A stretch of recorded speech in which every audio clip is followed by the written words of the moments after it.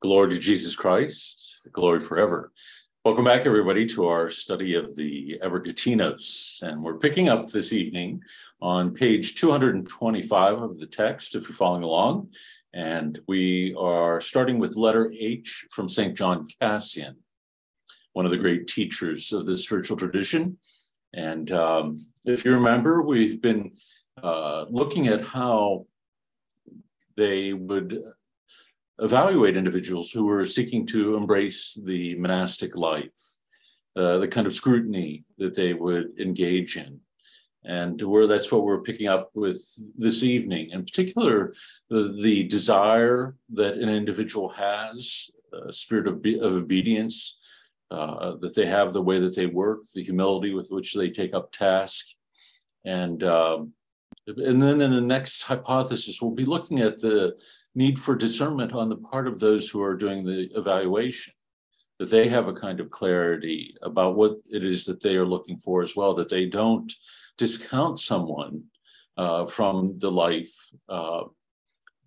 by looking for the wrong things and or being too attentive to certain things that they would think would be red flags. And so again, on 225 at the bottom of the page.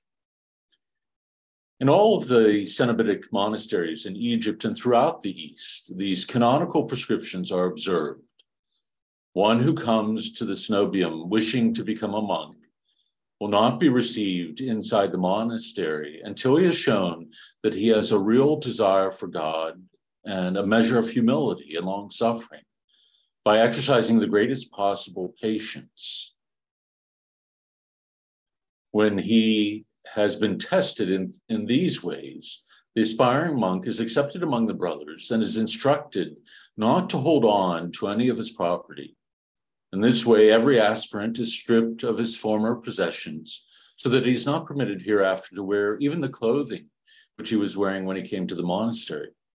When all the brothers are assembled in the church and he has been led into their midst, he removes his worldly garments and is clothed by the abbot instead with monastic vesture, so that he might know through this act that he's been stripped of all worldly things, of arrogance and of vanity, and has put on the poverty of Christ, that without any shame he has thereby placed himself among the monastics, putting himself on the same level as the body of the brotherhood.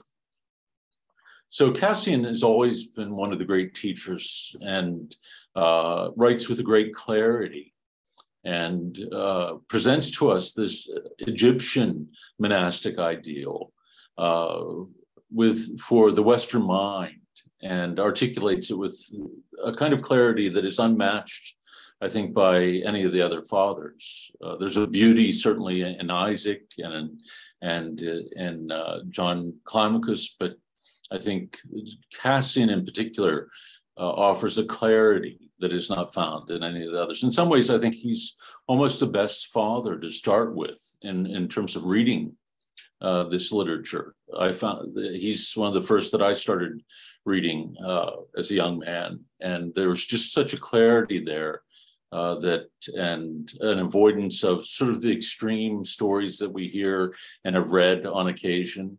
I think Cassian wants to give us sort of the clearest vision of not only the monastic life, but the life of holiness itself. What stands out for me in this first paragraph is the desire for God, humility in the individual, and this long suffering, a kind of patience, a willingness to undergo the particular tests and trials that a novice would undergo entering into the monastic life. And as we'll see here in the next paragraph, that one would do that without a kind of grumbling, that there would be a spirit of willingness to embrace the fullness of the life of the monastery itself. And we're shown that the rite itself in entering the monastery indicates for the individual setting aside of past ways. And so stripping oneself of worldly garments and embracing the garments of the monks, and being stripped of all worldly things. And he mentions here arrogance and vanity and putting on the poverty of Christ. So it's not simply material goods when he's talking about setting aside all worldly things, but spiritual as well. Any kind of arrogance or vanity about oneself or one's abilities and talents. So it's not just worldly goods, but worldly attitudes that an individual is called to set aside. A couple of comments came up here. One can take this passage and read it into the early chapters of the Acts of the Apostles. Was it a kind of monastic community? And Ananias and Sapphira tries to enter the community, but remain in the world, holding on to some of his own possessions. Yes, I think what we find within the monastics is this rootedness within the scripture. And many people, and I was reading today, many of the modern elders say that we wouldn't really want to read the scriptures outside of reading the fathers as well, that they become this lens for us, an interpretive key, almost a cipher for us for reading the scriptures, and allow us to be able to look at it with a kind of clarity that we might not otherwise have an understanding too. The clarity and understanding that comes from seeking to live it and live it fully. And so that's an interesting thing, I think, because we often will pick up the scriptures, and in so many ways, they aren't easy to grasp either, in terms of the vision of the world and the vision of the human person. And so to have the experiential knowledge of the fathers as they struggled to live it, to be that interpretive key is ever so helpful. And even, as a priest and one who has to preach on the Gospels, I found that over the course of the years that they have been the richest resource for me. It hasn't been so much the commentaries that I've come across as it is the living sort of commentary of the lives and the writings of the fathers themselves. Okay. Any other comments on this first paragraph?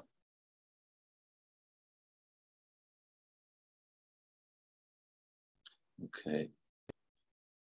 The oikonomos, that is the steward of the monastery, takes the clothes which the candidate has removed and keeps them for some time in a separate place until he demonstrates his progress, conduct, and patience amidst various temptations. If the brothers find him capable of persevering in these circumstances and persisting in the same serious and ardent fervor with which he began, then they enroll him officially in the brotherhood. But if they learn that he suffers from the flaw of grumbling or has sinned by showing disobedience in any way whatever, they remove him from the monastic garb that he has put on and clothe him once more in his worldly garments, expelling him from the cenobium. This strictness is not meant to drive off from the monastery those who just occasionally think of leaving, but only a person who persistently fails in every instance to maintain his monastic profession. He's placed again in worldly clothing and is thus released from the monastery. So this slow, measured process to test the desire of the individual, and what they are looking for is not perfection. I think there's a realization that anyone coming in to a community is going to grumble on occasion or fall into disobedience or even want to leave. And Cassian's quick to say here that this is not the ones that he is talking about. It's really those who do this on a consistent basis and in the process reveal to the community as a whole that the desire for the monastery isn't substantive, that it doesn't have deep roots. And this is an important thing to understand. No community wants to take somebody who isn't really meant to be there. And I think in our day, the little discussion came up on Facebook today I had posted this quote from the Evergetians that hopefully we'll get to here this evening about not treating the elderly in a poor way, the elderly monk. And it led to a discussion. Someone said that he's often been turned away from monasteries because of his age. And what I see happening in our own day is problematic on both ends, not a strenuous enough testing of vocations and seeing if they do have the virtues that are put forward here, but also a kind of myopic view of individuals as well, that they have to fit a certain image. And so often age let's just stop there, even just with age itself. Once you pass 40, you're less and less likely to be received into a community. And I think this is problematic for a number of reasons. I understand why communities would want to take younger individuals, that they would be formable, they would think, or maybe teachable, but that's not always the case. And sometimes people, for one reason or another, have been delayed in discerning their vocation. And I've seen a lot of people be turned away from communities that I felt were eminently suitable for the religious life. And so communities have lost, I think, very holy individuals in doing so, that they would have been obedient and they would have embraced the life fully. And so I've always found what the fathers say about this, and I even think in a lot of the Eastern monasteries, they aren't quick to turn away people who come later in life. That really what they are looking for are these fundamental virtues within them. And simply because someone is young doesn't necessarily mean that they're going to be formable or a good fit for the common life. Any comments so far on these first couple of paragraphs? How old were the apostles when Christ called them? I don't know. You get a sense that Peter might have been a little bit older, and certainly he, had a mother-in-law, and you don't hear anything of his wife within it. So it's hard to say how old they were, but it seems like that they were pretty advanced, even in their being fishermen and skilled fishermen in that regard. And but yes, I think through the years, we don't find that emphasized as much as we do in our own day. It's kind of a difficult thing. And then, the expectation that everyone would go to college too, that necessarily isn't going to be a good formative experience preparing somebody for the religious life.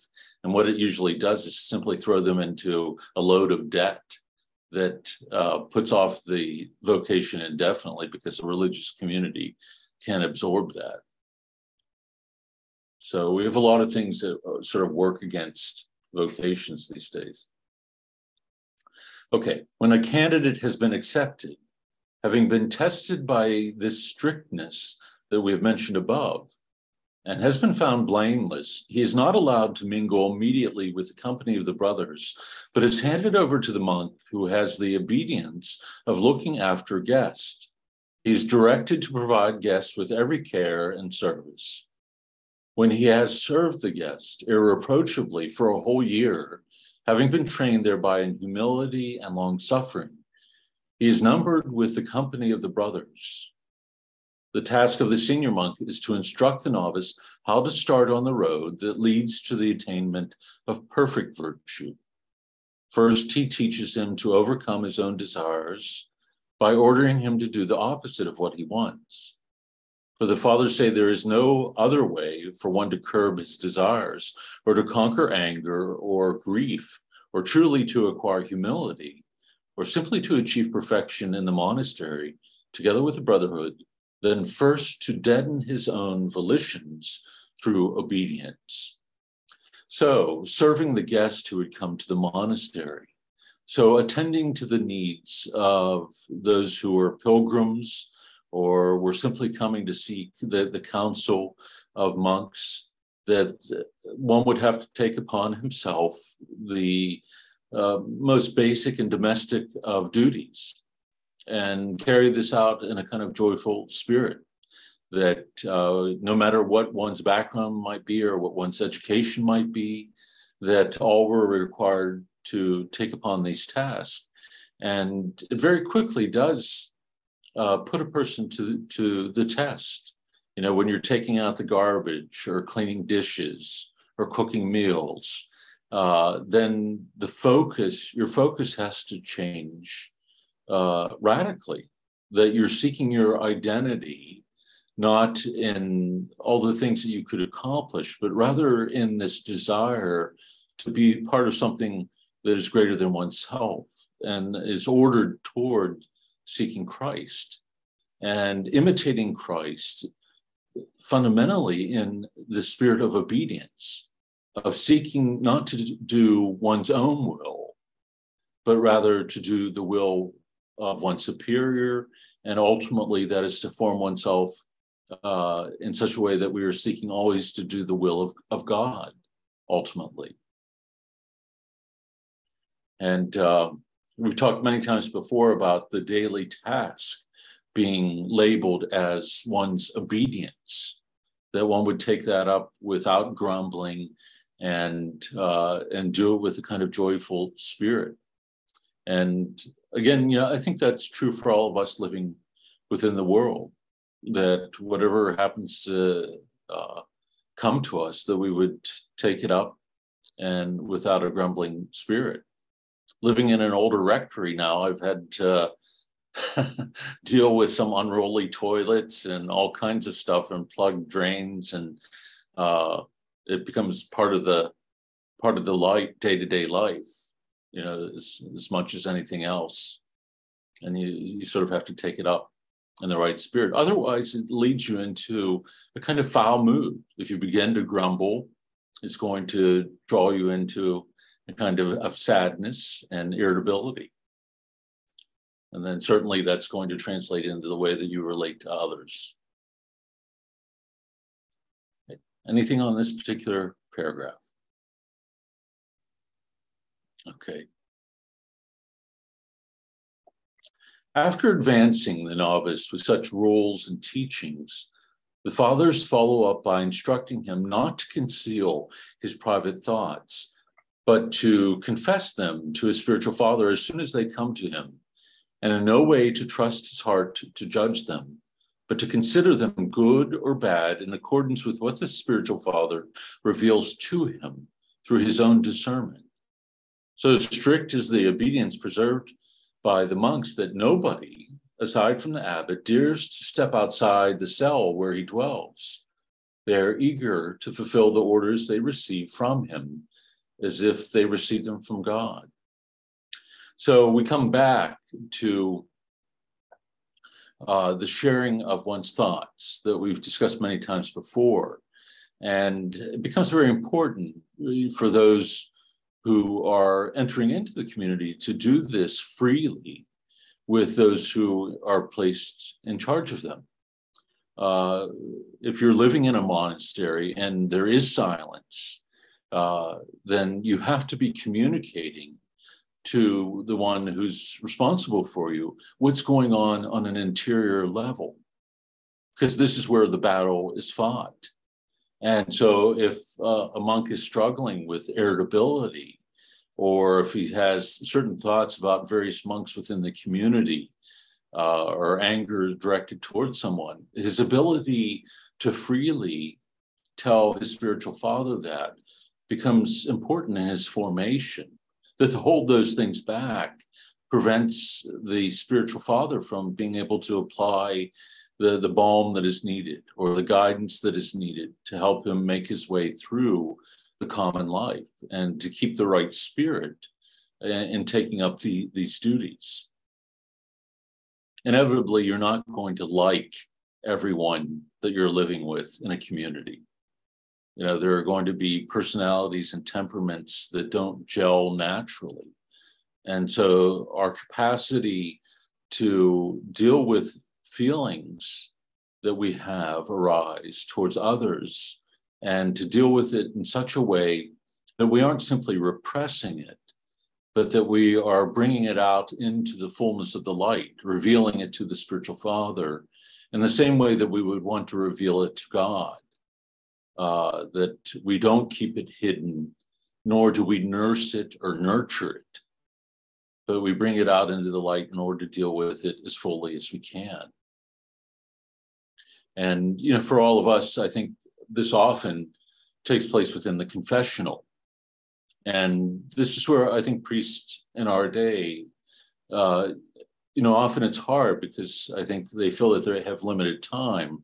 But this is where I think more frequent confession is important, to allow people that opportunity to talk about not only the specific sins that they've committed, but the things that they are struggling with, not just periodically, but on a day-to-day basis, and not just the grave things, but the kinds of thoughts and attitudes that they might struggle with in their relations with others and the way they go about their work, to be able to look at those things with a kind of clarity.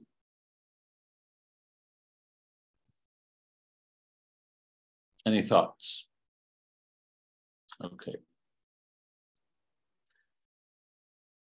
While they are in their cells and attending with unsleeping attentiveness to their handiwork, study, and prayer, as soon as they hear someone knocking at the door of each cell, summoning them either to common prayer or to some task, they lay everything aside at once and set out to fulfill the command with all zeal, making it a point to put into practice the virtue of obedience, to which they give priority over not only their handiwork, reading, and quietness in their cells, but also all the other virtues. For all these occupy second place. Aside from what we have already said, it is superfluous for us to say that none of these monks possesses anything other than a short-sleeved garment or a short outer garment, sandals, a sheepskin cloak, and a rush mat, thinking it shameful for one of the monks to say, my book, my pencil, my writing tablet, and call anything else mine. So, a couple of different things here. Obedience at this point, especially, standing above and beyond all the other virtues that in a person's formation, there isn't the foundation to be able to trust one's own judgment, or that one possesses the other virtues or can develop them outside of the humility that often goes along with the formation of obedience. First, they have to have this capacity to hear and receive in a humble spirit the guidance of others who have an experiential knowledge of this life. And so to enter into the monastic life without this discipline is not going to lead them anywhere except out the door again when they aren't able to live the life. And, I think when we look at our spiritual life, it's harder for us to imagine what is it that we do then in terms of forming this virtue for ourselves. How is it that we can foster this spirit of obedience in our particular vocation?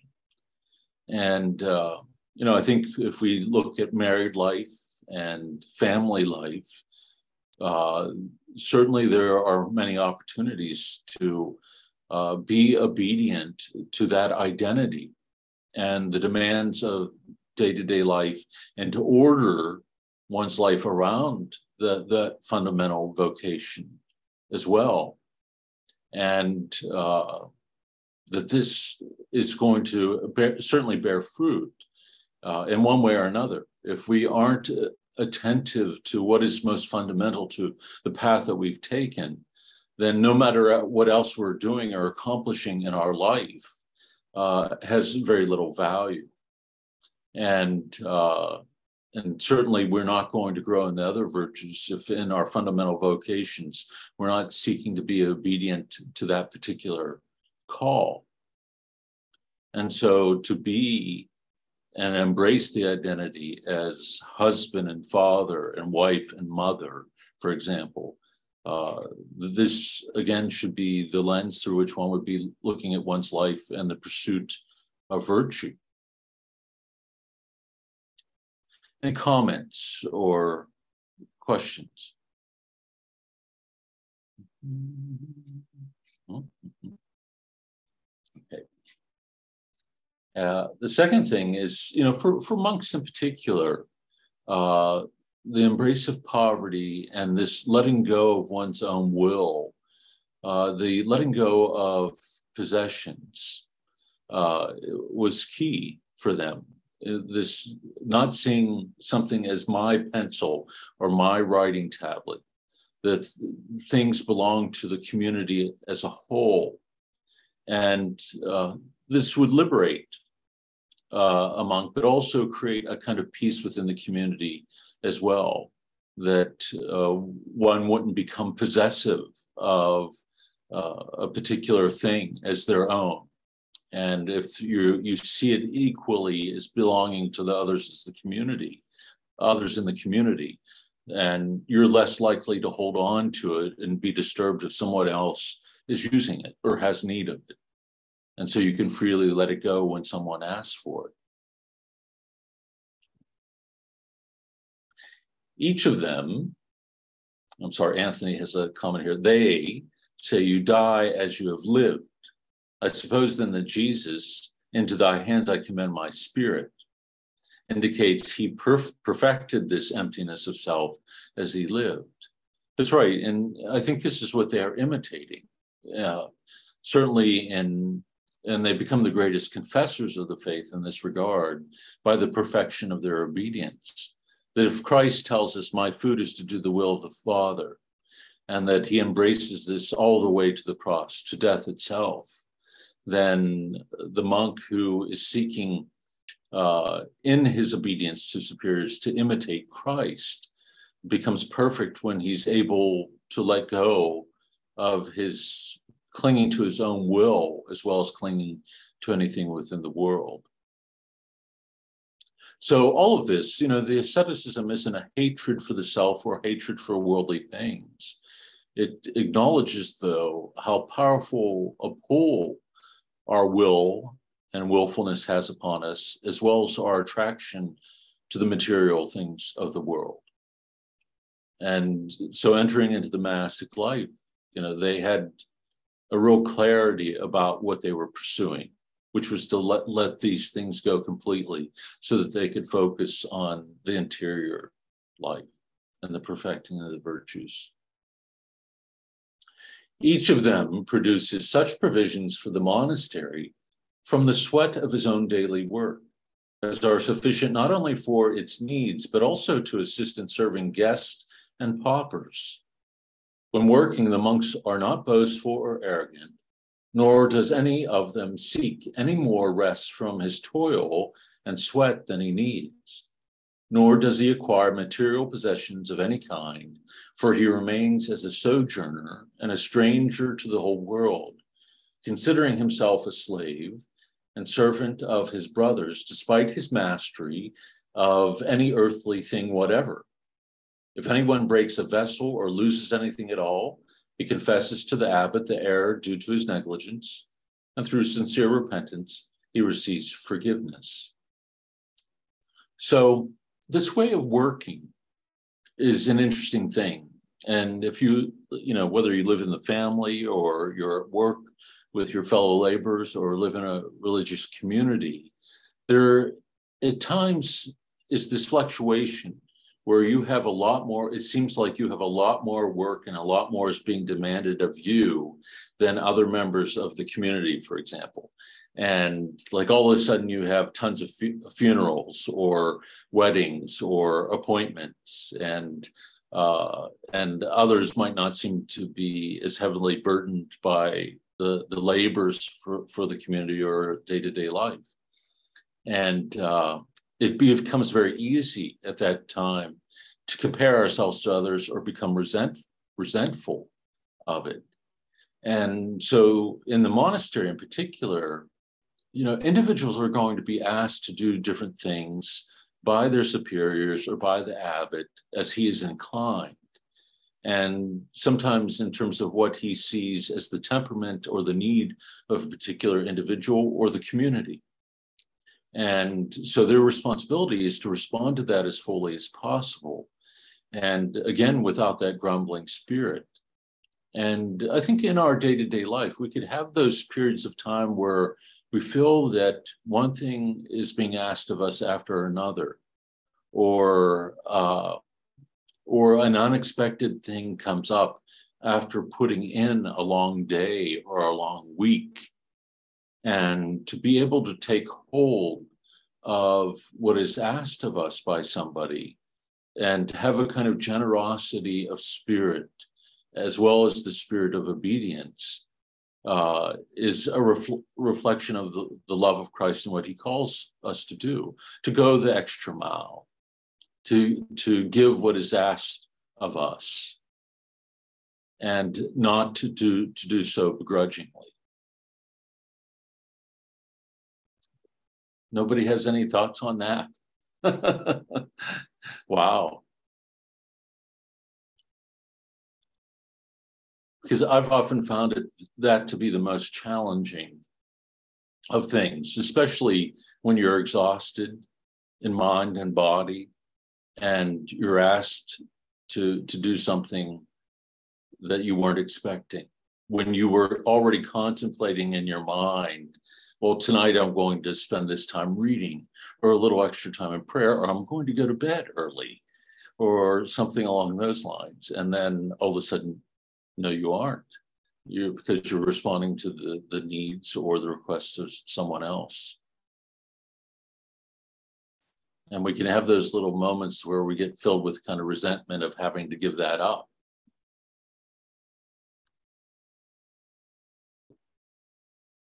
All right.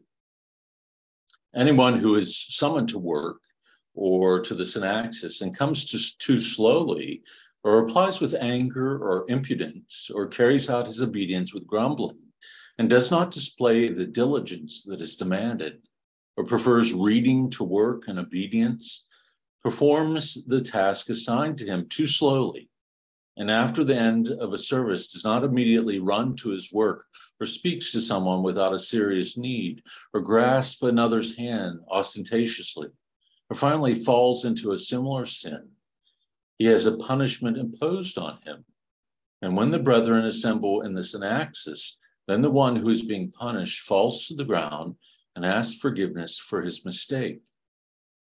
So, one of the things that these communities would do, and what one would be agreeing to in entering into the monastery, is this free acknowledgement of one's failure to live according to the rule that one has embraced, and to receive perhaps a penance for not having done it. And so communities, perhaps you've heard of chapter of faults, where individuals will accuse themselves of ways that they have fallen short of the rule, or that they haven't carried out something with love, or they haven't been engaging the members of the community in love, or they have had a grumbling spirit, or have dragged their feet in doing things for the sake of the community. I think when we all have had that experience where we'll have a kind of like psychological resistance to something, and we become passive aggressive, and we begin to move ever so slowly in fulfilling a task that we could do very quickly if we were attentive and took it up with zeal. I've mentioned here before, if somebody's waiting for a parking space, if the person knows that they're waiting for them, that it takes the person longer to get in their car, turn their car on, and back out. But there's a kind of passive aggressiveness within us that we aren't often even conscious of, that if we know that somebody's waiting, if there's any kind of animosity that exists within us, or as described here, any lack of zeal for work, we can drag our feet in doing it. And so when this was noticed in communities, a kind of public penance was done, often coming into the refectory or coming in, as they said, to the synaxis where they're gathering for prayer. A person would kneel down and maybe stretch out their arms and humbly acknowledge what they had done. And again, this wasn't to humiliate, but it was meant to humble, to draw into light the truth of what was going on interiorly in order that an individual might be healed from it. Eric, grasp another's hand ostentatiously. What does that mean? Well, sort of in a flamboyant way, to take hold of somebody as if there's something, important or essential that one would talk about, or that that they should be engaged by them. So it's drawing attention to oneself. Whereas in the monastery, of course, what would be prized is this kind of stillness and going back to one's duties. And so when one's prayer is finished in common with the rest of the community, the idea is that people would break away and go back to their work. But if somebody wants to delay in doing that, then he's going to make himself visible to others, as if he has some particular need that should be addressed. And when it doesn't really need to be addressed at that moment, if at all. And again, these are things that we might not really be attentive to. And maybe we've never even thought about ourselves. These particular ways that we draw attention to ourselves that distract us from doing what God has given us to do at the moment, whether it's prayer or our work. We all know that, we can waste time. And, the people standing around the proverbial water cooler, talking about things, or at work, bringing up even questions about work that really aren't necessary for another to be disturbed or prevented from doing their work to answer. That it might just be an excuse again to divert oneself from the task at hand. So, how many of us give an honest day's labor, let us put it that way, to our employers, if we work for a particular company, or do we drag our feet or distract ourselves or distract others from doing it? So it's not only in the community where these kind of things, a religious community where these things can emerge. I think it's in our day-to-day life.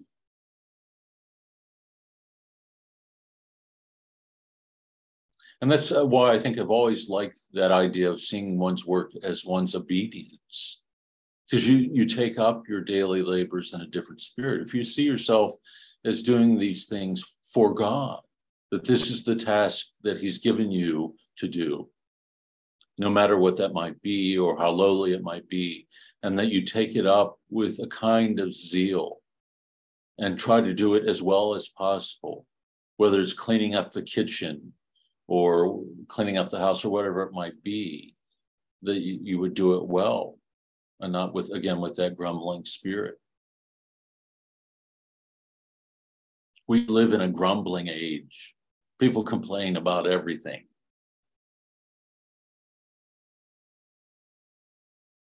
Okay, so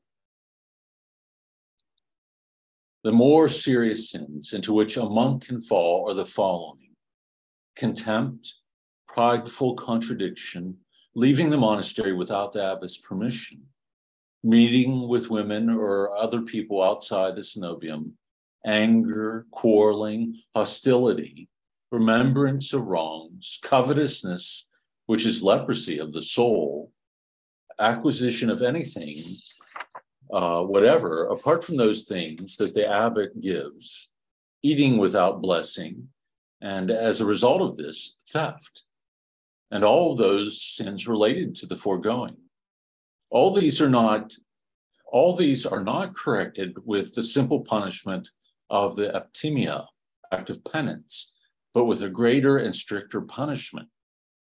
And if the monk does not correct himself, he is then expelled from the monastery. A monk should, in his various duties, show humility and diligence of kind that would not be provided even to masters by their slaves. So, we often don't see ourselves as capable of falling into certain attitudes or behaviors. And I think put in a place like a monastery, for example, where you have to and willingly take up the responsibility of setting aside one's will and acting in obedience to the request of the abbot or another superior, there are going to arise things from deep within our hearts, a kind of willfulness that is really rooted in our sin and our desire to have our own way and to have our own things and to be and do what we want when we want and talk to the people that we desire to talk with, regardless of the impact that might have upon us or others.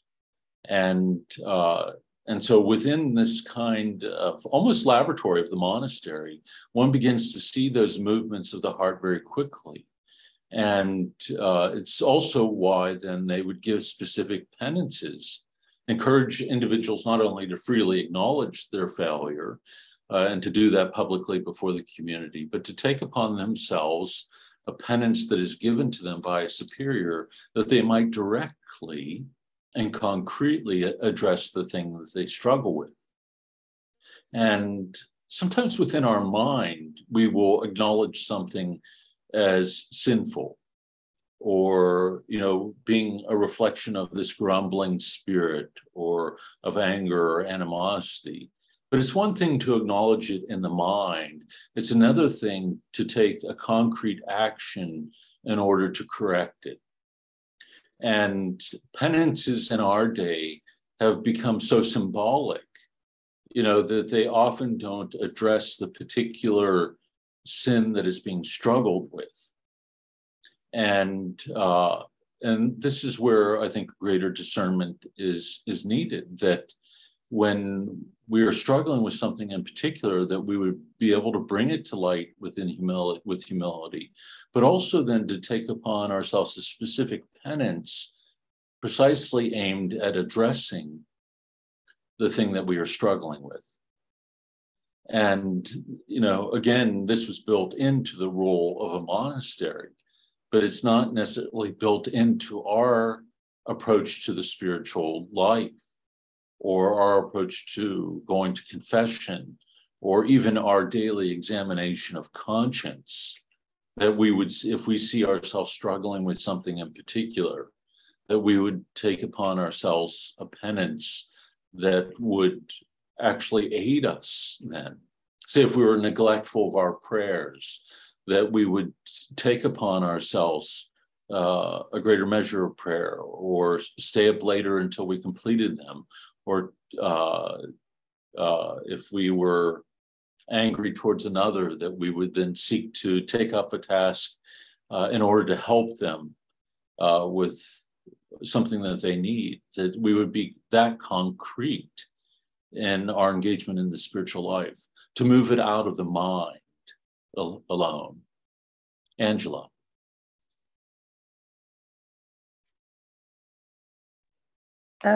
Yes, I'm getting a sense reading this that this is sort of like a movement towards something much more perfect than what it is that one is struggling with at the moment. But it seems to me that there are some things that one struggles with for one's whole life and that they never go away. I'm thinking of the thorn in the flesh of St. Paul and, he's receiving the message that God's power is made perfect in weakness. And also Mother Teresa, who lived her whole life without any sort of sensory consolations, it seems. And that's certainly my experience too, that you might be fully obedient and sort of fitting in with the obedience of the institution. But in fact, those struggles that you might share with the abbot or the elder continue regardless. I just would like to hear something about that from the fathers. Yeah. Well, actually, they do, I think, within the next hypothesis, that their discernment and testing of the individuals coming to the community would be of such a nature that they aren't discounting them because of particular struggles. That you're right, that there are things that we struggle with in our life that maybe we're allowed to because it fosters humility or leads us to cling to God in prayer, or protects us from falling into other more grave sins of pride, for example. So we're allowed to experience our own poverty in a certain area that leads us to God. I think when we look, though, at the broader, at the broader strokes of the spiritual life and say, am I really entering into the spiritual battle, the formation of the mind and the heart, and the formation of my character as a distinctive Christian character and ethic? Am I really entering into that in such a way that it's more than notional, that is in the mind, but is something real and concrete? Am I really striving, as Christ says, to enter by the narrow gate? And so investing myself in such a way that I'm acknowledging the things that I struggle with, but actually then engaging the spiritual disciplines that foster virtue and help us to overcome vice. And I think we can approach the spiritual life and the faith as a whole in a very intellectual way, where it is something that we think our way to. That belief becomes tied to something creedal or theological, and not really this experiential knowledge of God, of Christ, that comes through striving for him and arises out of the desire that Cassian mentioned at the very beginning of that first section that we looked at. That desire, anything that we desire in this world, we invest ourselves in it completely, and we don't count the cost. And yet, I think often when we hold up the spiritual life in our striving for Christ and the life of holiness, or to develop a strong prayer life, we often go about that in a haphazard way, or we will very quickly, maybe too quickly, label something as the thorn in the side when we haven't even struggled with it, And I think there's such an honesty in the fathers that they will push us, that they don't varnish the truth about who we are in the many ways that we find to avoid looking at the truth about ourselves. And even the few paragraphs I think that we looked at here, how we can drag our feet, how we can distract ourselves, how we can put ourselves, forward to avoid the things that God has really set before us to be attentive to, or that have greater weight, whether it's being attentive to him or to those that he's given us to love, or duty that has been asked of us, that we find a myriad of ways to avoid that. And I think often in our mind, those we see it, but we become so artful in avoiding the truth.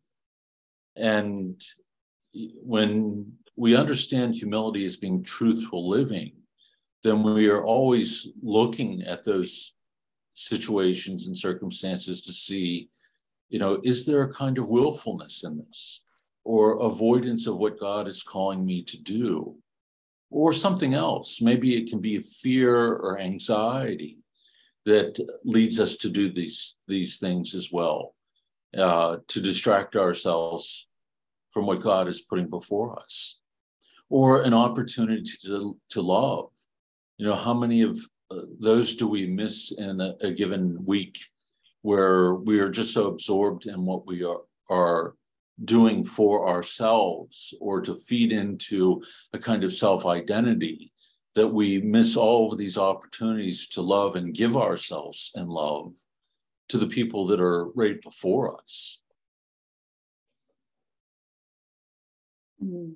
And I think I might have mentioned here before, you know, sometimes, you know, going to the hospital is never a pleasant thing.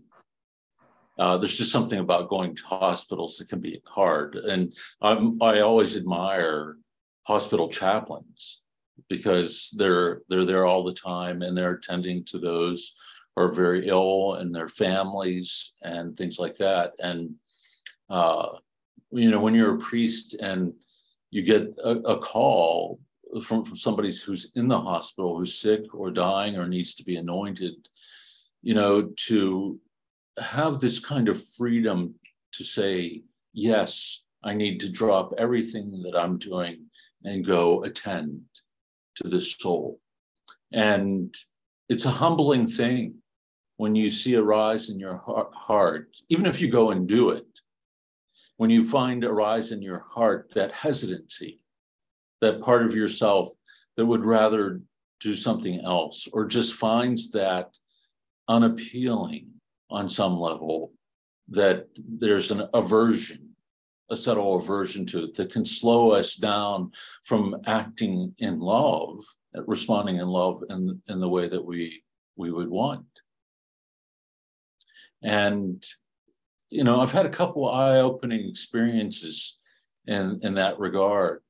And that were really, you know, it was providential that I got a call once from the daughter of a cousin telling me that that her mother was dying, and she was in a hospital here in Pittsburgh, and there was just something, I had this sense I should go, because I didn't know how imminent things were, and in fact they were Orthodox as well, and so I was Roman Catholic priest. So, you know, there was that ease in my mind to rationalize about it. Well, I wonder if their own priest has been there and attended to them. Not that that even mattered, you know, just out of charity, you know, one would want to go. And the thought came, go. And I went, and I got there 15 minutes before she died, and was able to pray. And the only one who was there was her husband, my cousin, who I was a ring bearer at their wedding. And there was something, it was one of the most beautiful moments in my life. Sad and, you know, bitter, because she went early because of cancer, and the deep sorrow that he experienced as well. But to be a part of that was a privileged moment as a priest, but also as a cousin, and, you know, one that held this particular cousin dear, you know. And it was only, I think, God that sort of led me then to act at that moment. Just go and let all those questions in your mind, you know, does this need to be now, or am I really the one to do this? And to allow that something deeper to take me where I needed to be. And as I said, you know, there's something that I thank God for about that, but there was something also deeply humbling about it, because I could also see the workings of these subtle workings of the human heart, and how lazy, negligent, how we can be, or how we can rationalize doing or not doing something. And it's this kind of willingness to look at the deeper recesses of our hearts and those subtle movements that the fathers, that we see in the fathers. And that's why I think a close reading of them is so important, that it wasn't this kind of slavish obedience, of doing things just, out of endurance, because underneath, one that might not form the heart. There has to be this greater desire for God and the embrace of that obedience in order that we might form our hearts to be like the heart of Christ, that one takes up these tasks, or they're not going to bear any fruit whatsoever. And so I get what you're saying, and I agree with it. That there is these times where we have this thorn in the side, these things that are not going to be perfected in the way that we desire, and where we have to trust in the providence of God that, maybe there's something more important about the struggle itself than the perfection that we would want in our own mind. And this is where the next hypothesis will be important, because it becomes essential too then for those who are put in the responsibility of guiding, of having that level of discernment, of loving the individual who's in their care, of entering into the spiritual life so deeply themselves and struggling with these movements of the heart so fully that they're able to be competent and loving guides to those that are put in their charge. And so this particular hypothesis is strong. It's saying you owe it to this individual as well as to the community to scrutinize what's their desire and whether or not they should be there. Because one who enters a monastery who does not really want to be a monk is going to end up being miserable, and is probably going to make the entire community miserable.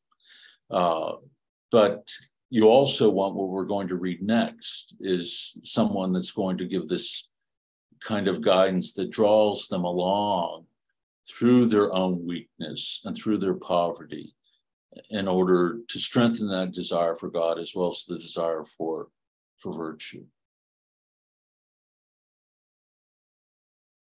Okay, do you have a follow-up or any other?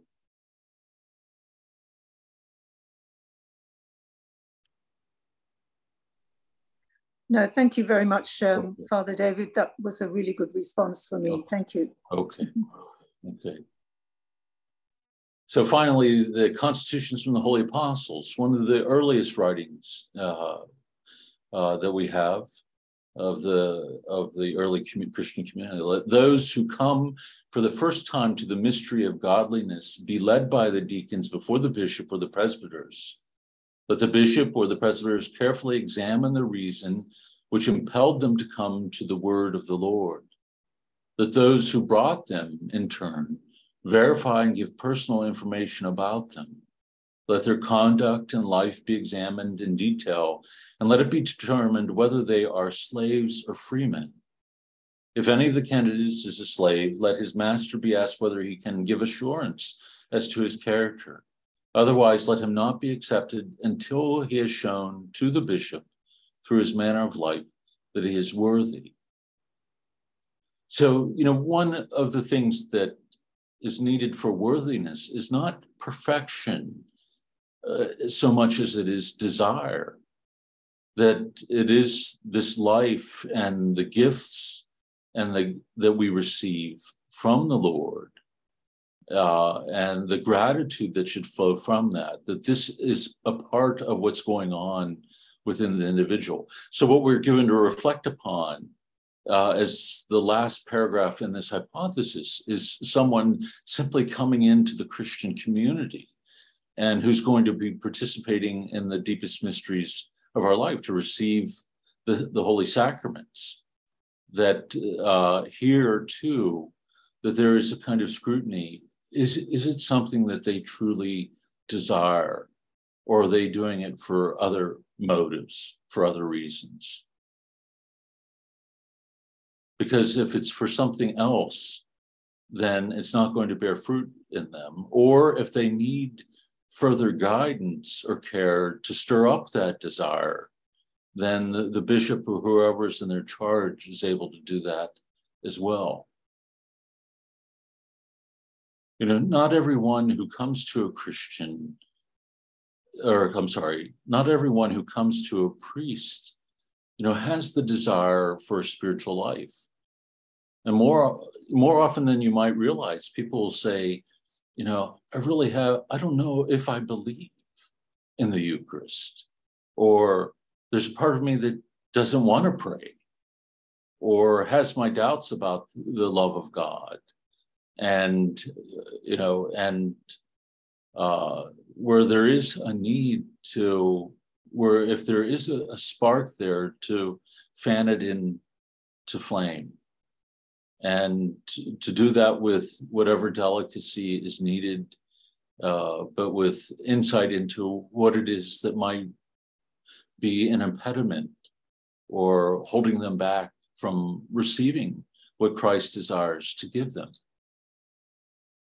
And so as we go into the next hypothesis next time, you know, this is part of what we're looking at. You know, how are those in positions of authority to create a greater desire for individuals to give their lives over fully to Christ, to hold nothing back from him?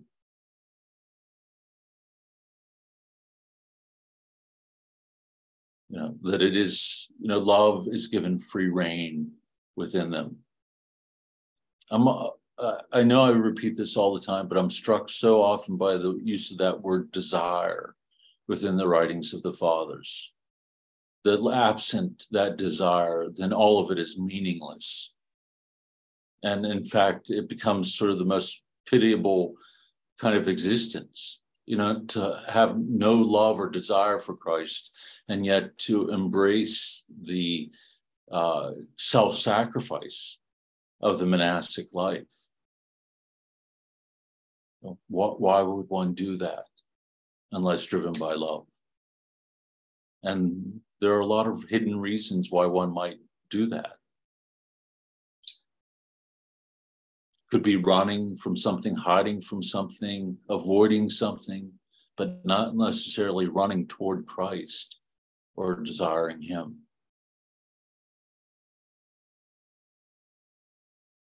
Okay, any final thoughts or comments? So I know this was a little bit of a laborious hypothesis because, you know, looking at how they were scrutinizing young monks coming into a monastery might not seem to apply directly to our life. But I think ultimately the deeper message does, that we want to look into our hearts with as much honesty as we can, and as they did, to see, do I desire the Lord and his will on my life as much? Okay. So that brings us to 8:30. So why don't we stop there for the evening, and close as always with the Our Father. In the name of the Father, and of the Son, and of the Holy Spirit. Amen. Our Father, who art in heaven, hallowed be thy name. Thy kingdom come, thy will be done, on earth as it is in heaven. Give us this day our daily bread, and forgive us our trespasses as we forgive those who trespass against us. And lead us not into temptation, but deliver us from evil. Amen. The Lord be with you.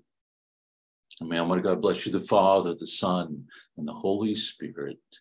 Amen. Go in peace. Thanks be to God. Thanks be to God. Thank you all.